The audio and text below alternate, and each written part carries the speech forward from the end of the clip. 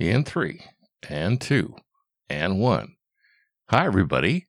Tim Anderson here, the Appraiser's Advocate, and we call this one, Tim, I'm Just Gonna Check the Box.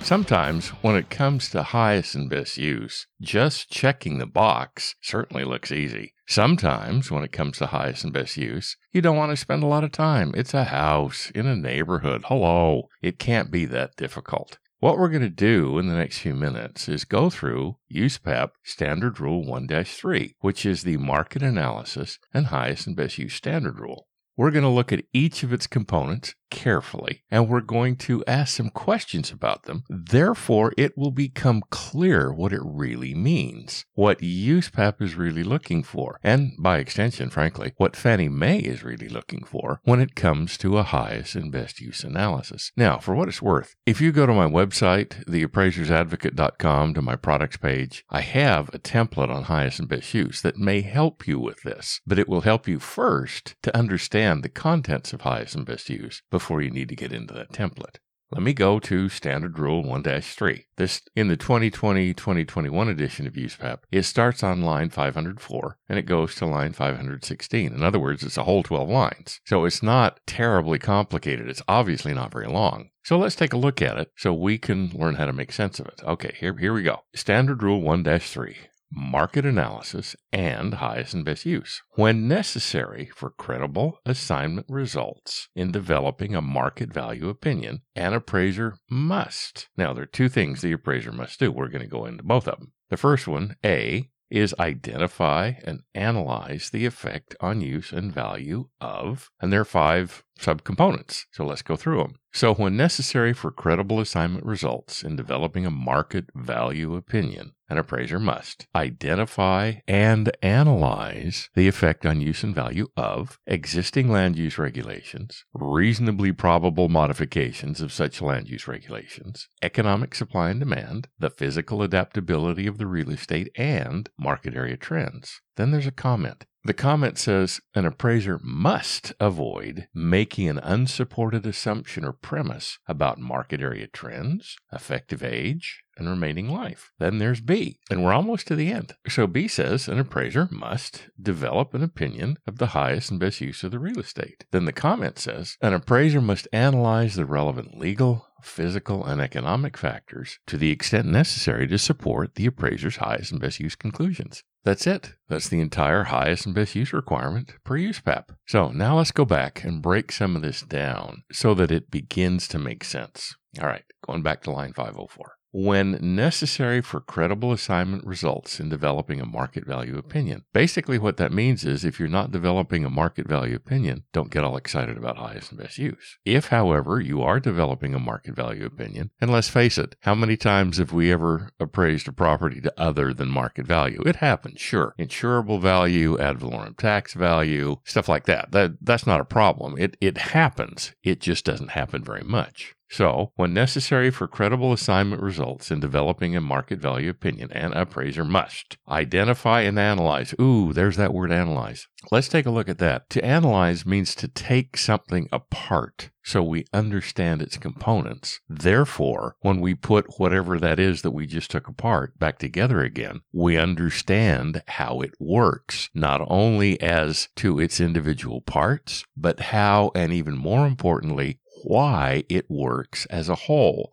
why it works as a system. So USPAP says identify and analyze the effect on use and value of, the first one, existing land use regulations. That's zoning. And you say, well, Tim, the zoning's obvious. It's R1 or whatever it is. And you're right. The zoning typically is obvious, assuming there is a zoning. And occasionally there isn't. If you live in Houston, you might be familiar with that. But the point is, this doesn't say identify the zoning. It doesn't say state the zoning. It says identify and analyze the effect on use and value of the existing land use regulations, which is the zoning, the land use plan, among other things. So basically what it's saying is don't just state the zoning. Don't just say the subject zoning is R1. Well, it's perfectly acceptable to say the subject zoning is R1. What it means is the subject zoning is R1, and here's what that use permits. When we indicate what the highest and best use is, when we indicate what the zoning is, when we indicate that the present improvements meet the zoning, then we have done more than identify the effect of the zoning. We've analyzed the effect of the zoning and its use on value. So we say the subject zoning is R1, which permits use 1, use 2, use 3, use 4, use 5. The subject is use 1. Therefore, the subject complies with the zoning. Therefore, the subject is legal. Okay, that's what that one means. Then the second one is the appraiser has to identify and analyze the effect on use and value of reasonably probable modifications of such land use regulations. Well, let's face it, for the typical residential appraisal, the land use probably isn't going to change, at least isn't going to change anytime soon. It's always been R1. It will always be R1 because the subject is a residential house in a residential neighborhood surrounded by residential houses. Okay, so that's really not going to change. So you're going to put in the report, the subject zoning is R1. It has been R1 since forever. The zoning people indicate that the zoning is going to stay R1 forever. Therefore, not only is the subject a legal use of the site, it is going to continue as a legal use of the site because the land use, the zoning, etc. is not going to change. The third one says the appraiser has to identify and analyze the effect on use and value of economic supply and demand. Economic supply and demand is, okay, here's supply. Not only the number of houses that are for sale, not only the number of houses that have sold recently, not only the number of houses that will probably come onto the market, all other things being equal, but it also includes how many new houses that may be built. Now, if there aren't going to be any new houses built in the neighborhood because it's an older, well-established neighborhood, all the lots are sold, etc., etc., etc., say so. That's perfectly acceptable. Say there aren't going to be any new houses built in the neighborhood because there are no vacant lots to build them on. And then say something like, there is absolutely no evidence in the current market that buyers are buying existing properties, raising them to get at the now vacant land, and then improving the land to its highest and best use. That's just not happening currently. There's demand for houses. There isn't demand for vacant land. The houses haven't depreciated far enough, or market demand is not high enough, such that people are buying houses, tearing them down, and starting all over again. Now, demand has a classic definition. Demand is the number of people who want thing A and can afford to purchase thing A. So what we're looking at is, if you're in a $500,000 neighborhood, there's no demand from people who can afford a $200,000 house. You're looking at people who can afford to live in a $500,000 neighborhood. And you say, Tim, how do I know it's a $500,000 neighborhood before I do the analyses? Simple. You take 10 sales in the neighborhood. Where are they coming in? If they're coming in around $500,000, it's a $500,000 neighborhood. That's not difficult. So appraisers have to analyze supply and demand. Most of those data come from the local MLS system, frankly.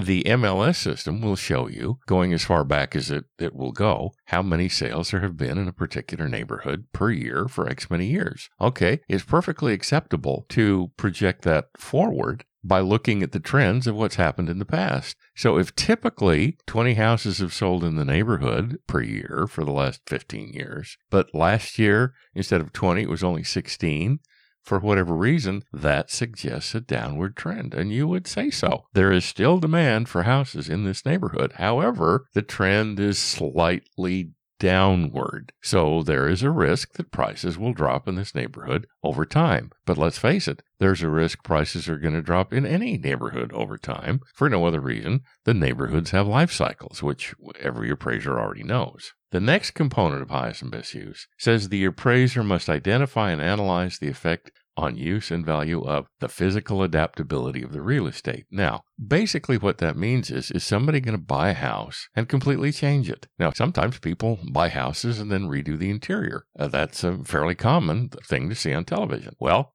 is that because it's a TV show, or is that because what the market is looking for? If that happened twice in the last 6 years, then no, it's not a market trend. However, if people are indeed buying houses and then completely renovating them, including redoing the interior or redemising the interior walls, then that's a market trend, and we have to account for that.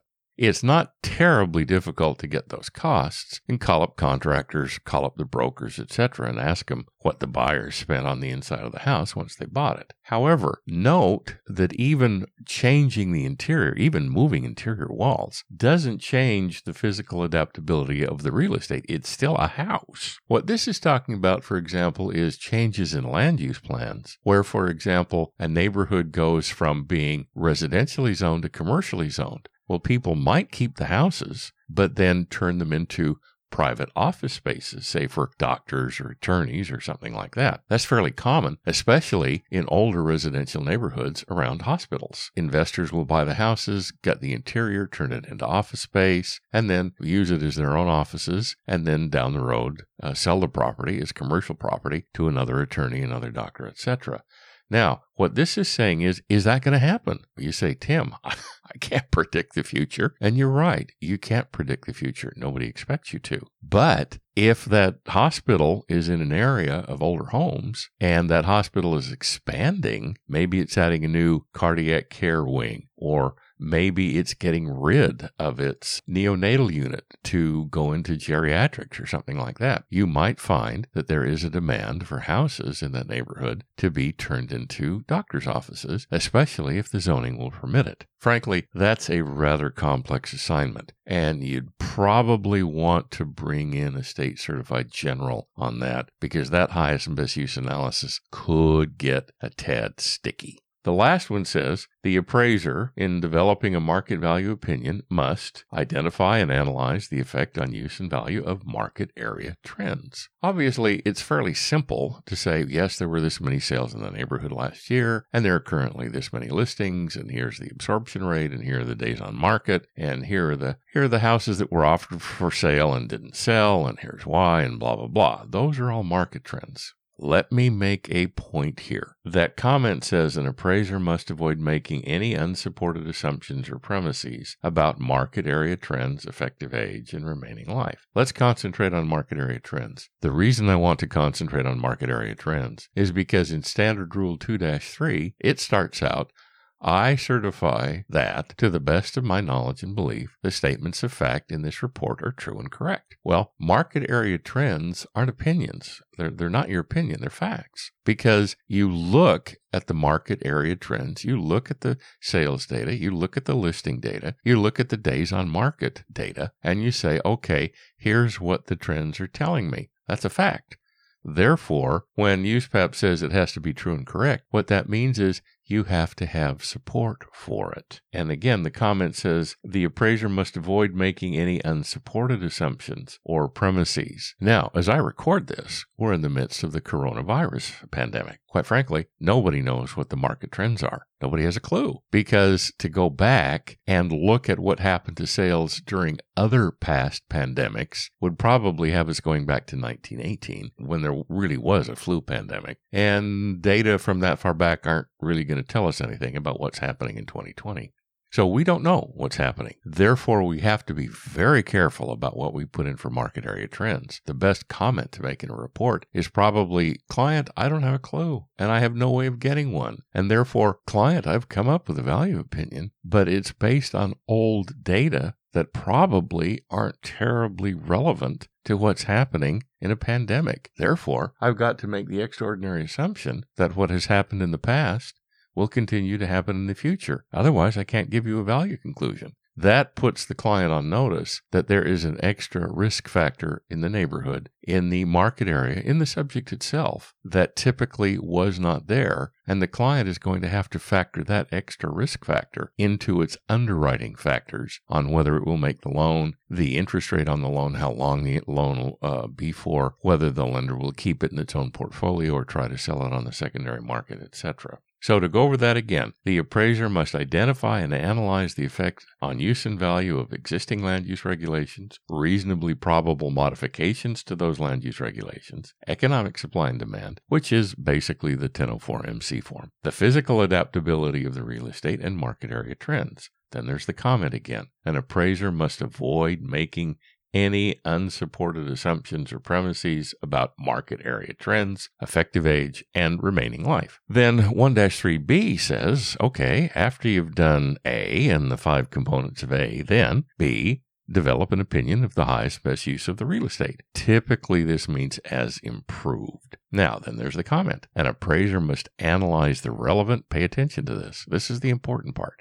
An appraiser must analyze the relevant legal, physical, and economic factors to the extent necessary to support the appraiser's highest and best use conclusions. When it says conclusions, sometimes you have to appraise the site as if vacant. Sometimes you don't. But that's what it means by conclusions. Although, again, typically for your basic residential real estate appraisal, you're looking at the highest and best uses improved. Now, the highest and best use criteria, as in the 14th edition to the appraisal of real estate, is different than this, frankly. It says the use must be physically possible, legally permissible, financially feasible, and result in the highest value to the property, the greatest profit, or in incredibly rare cases, the least amount of loss. Then Fannie Mae basically says, okay, what we want to know, we just want to know if the improvements are the highest and best use of the site. And you prove that by showing the improvements add $1 net to the value of the underlying site as if it were vacant. So while all 3 of them have basically the same criteria, they go about supporting those conclusions somewhat differently. And we're looking specifically at the USPAP model of highest and best use.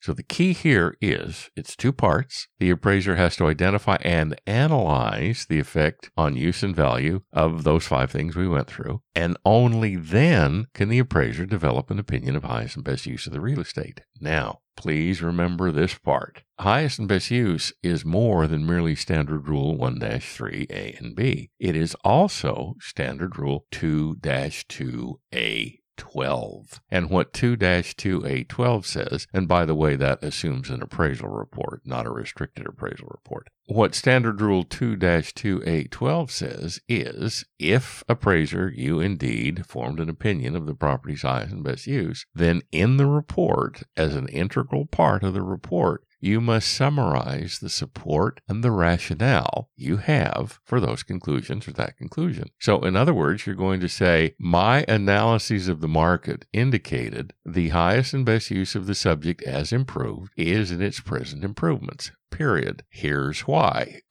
and then you're going to list reason 1, reason 2, reason 3, reason 4, reason 5. I would suggest to you, you look in the 14th edition of the Appraisal of Real Estate, and you talk about the physically possible use or uses, the legal use or uses, the financially feasible use or uses, and then the use, the one use. Highest and best use is a superlative. It means there's one. There aren't 2 highest and best uses. There's one use that brings the greatest value, the greatest profit, or in incredibly rare instances, the lowest loss.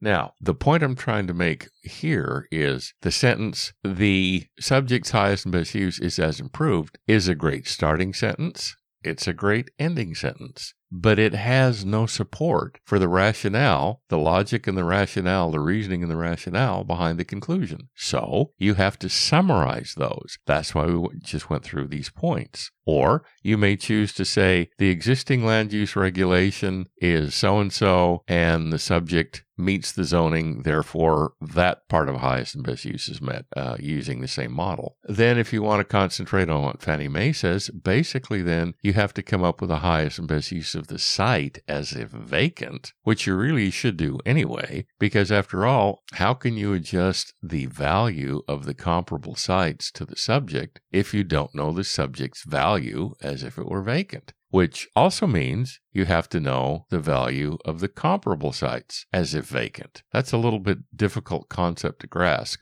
Let me say it again. In order to adjust the comparables to the subject, in order to adjust the value of the comparable sites to the value of the subject site, assuming all of them were vacant, you have to know what their values are as if they were vacant. Therefore, you do have to come up with that site value before you can start doing adjustments. Then you support your conclusion that the highest and best use is the present improvements by showing in either the cost approach or the sales comparison approach, or ideally both, that the improvements in their present condition add at least one net dollar value to the value of the underlying subject site as if it were vacant. Once you've done that, you've met Fannie Mae's criteria for highest and best use as improved.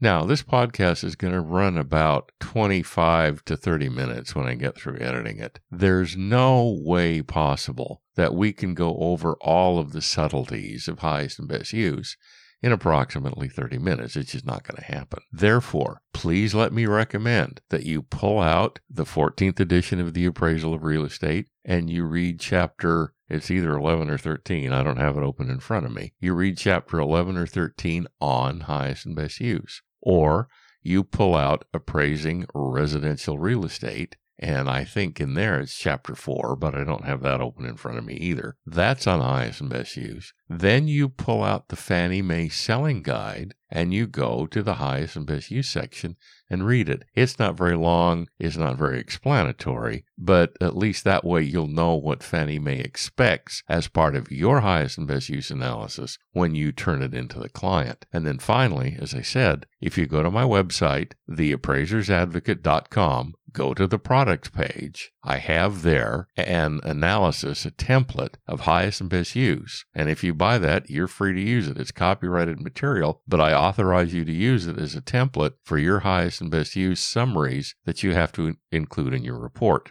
Again, highest and best use is more than checking a box. Highest and best use is a series of analyses that you have to go through on every market value report.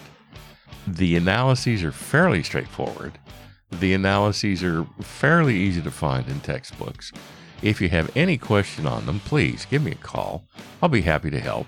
I'm Tim Anderson, the Appraiser's Advocate. I'm here to help you. Contact me at tim@theappraisersadvocate.com. My phone number is 561-635-5265. I look forward to helping you. Thank you so much. Be safe, be well, hug your families, and we're clear.